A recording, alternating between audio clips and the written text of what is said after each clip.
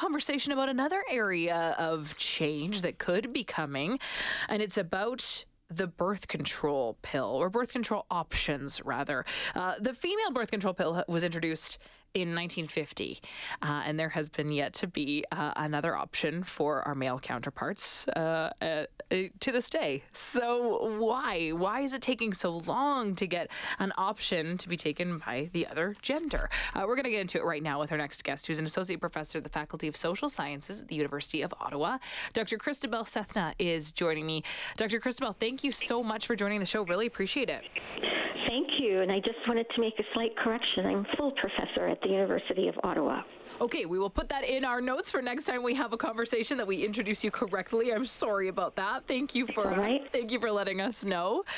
So now and I'm sure that this is correct here, but I have that you are an expert on the history of birth control pill for women in Canada. So glad to have you speaking to me about this conversation, because I think that we're well overdue when we're talking about some sort of a birth control option for men. Now, let's just clarify, we're not quite there yet, but we have seen some big advancements when it comes to testing a product or an option on mice, right? Yes, that's correct. So I just wanted to say that what works in a mouse doesn't necessarily work in a man, but you're right that there is hope on the horizon that in a few years this male birth control pill will become widely available and hopefully taken up.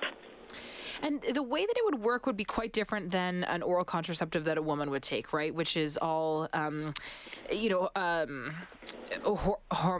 via changing your hormones, essentially. This would not be a hormonal contraceptive, right? This would be sort of like pausing fertility, and then it would sort of restart again, right? Yes. That's right. The female birth control pill works with a combination of hormones that inhibits ovulation. So that means that there's no egg to be fertilized once a month. And this particular male birth control pill, at least the one that's being tested on mice, works with enzymes.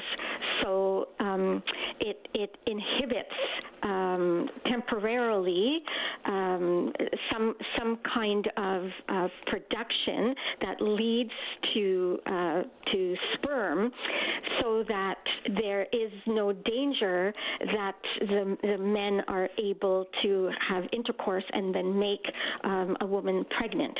So the female birth control pill is using hormones, and this particular male birth control pill supposedly is using enzymes to block the process. So this would work completely on its own. This isn't something that has to work in conjunction within the female also taking a contraceptive at the same time. That's right. And again, this is what the results are showing on mice. And the idea is that over a certain time period, the man takes this pill, and so he is temporarily infertile. And then apparently about 24 hours later, he's back to being fertile. So there's a small window where he is infertile. Now, let's talk a little bit about why this is such a great option for women, because the oral contraceptive that women have been taking for over 50 years now can do a lot of significant harm, can it not? Mm-hmm. Well, women have had to shoulder the burden of contraception for many decades, but I wanted to point out that before the advent of the female birth control pill, and it's sort of coming into being in the 50s and then is on the market in the early 60s, before that time period, we really only had very few options, and they were often male-dependent. So one was coitus interruptus, and then the other one was a condom. So both of them depended upon men's cooperation.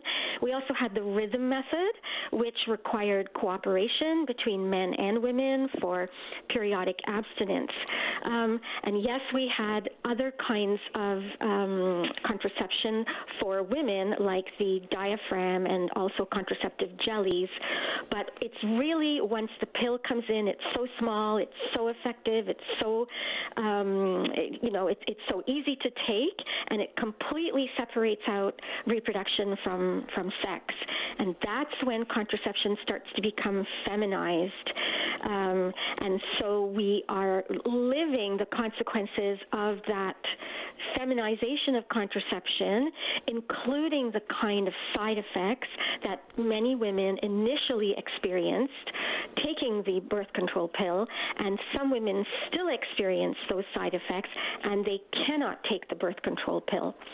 So this option for a male birth control pill is wonderful in the sense that it adds to the range and the variety of contraceptive options that we have available to us.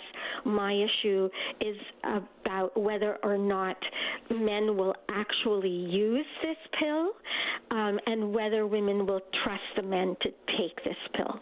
Well, because of exactly what you just said. I mean, I think that contraception has really become a feminized issue, and it sort of all falls on the women as her responsibility, and so sort of changing, I think, our understanding of who is essentially responsible is going to be a huge task, but I'm so glad to see that there's some advancements made, because not only is there that area of the conversation as well, but then there's just the physical harm that I think a woman goes through in terms of having her hormones and the processes involved get interrupted. Right. I mean, it could be really bad for your health. Yes, and so what we need to see is what kind of side effects a pill like this might produce in men. So this is why I'm a little bit cautious about the fact that yes, it seems to work in mice, but will it actually work in men? And the other thing that I want to say that hasn't changed is that women are still the ones becoming pregnant. So if the man forgets to take this pill, it's still the woman who becomes pregnant. So whether or not women are willing to relinquish the control over their bodies in terms of feminized contraception is still up in the air to me. I can see this male pill working in a sort of stable couple relationship. Sure, yeah. I can see it working that way. I'm fascinated by the social and cultural changes that can emerge as a result of this male pill. So as somebody who researches in this area, I'm actually really looking forward to it. So just to be clear, we're seeing 100% efficacy in mice right now, with the asterisk that mice aren't necessarily exactly the same as human beings, but it's still showing real promise. Yes, but for a short window of time. Okay. That's what we're seeing. Dr. Sethna, thank you so much for coming on and chatting with me about this. I really appreciate your time. You're very welcome. Thank you so much. Of course. Take care. Bye. Dr. Christabel Sethna is a professor at the Faculty of in the Faculty of Social Sciences at the University of Ottawa, talking about the male birth control pill and what that could look like. And yeah, ladies, would you feel comfortable relinquishing all control? I think it depends on, many things, the circumstances of your life, what sort of a partnership you're in, what stage of your life you're really in, and what that looks like for you.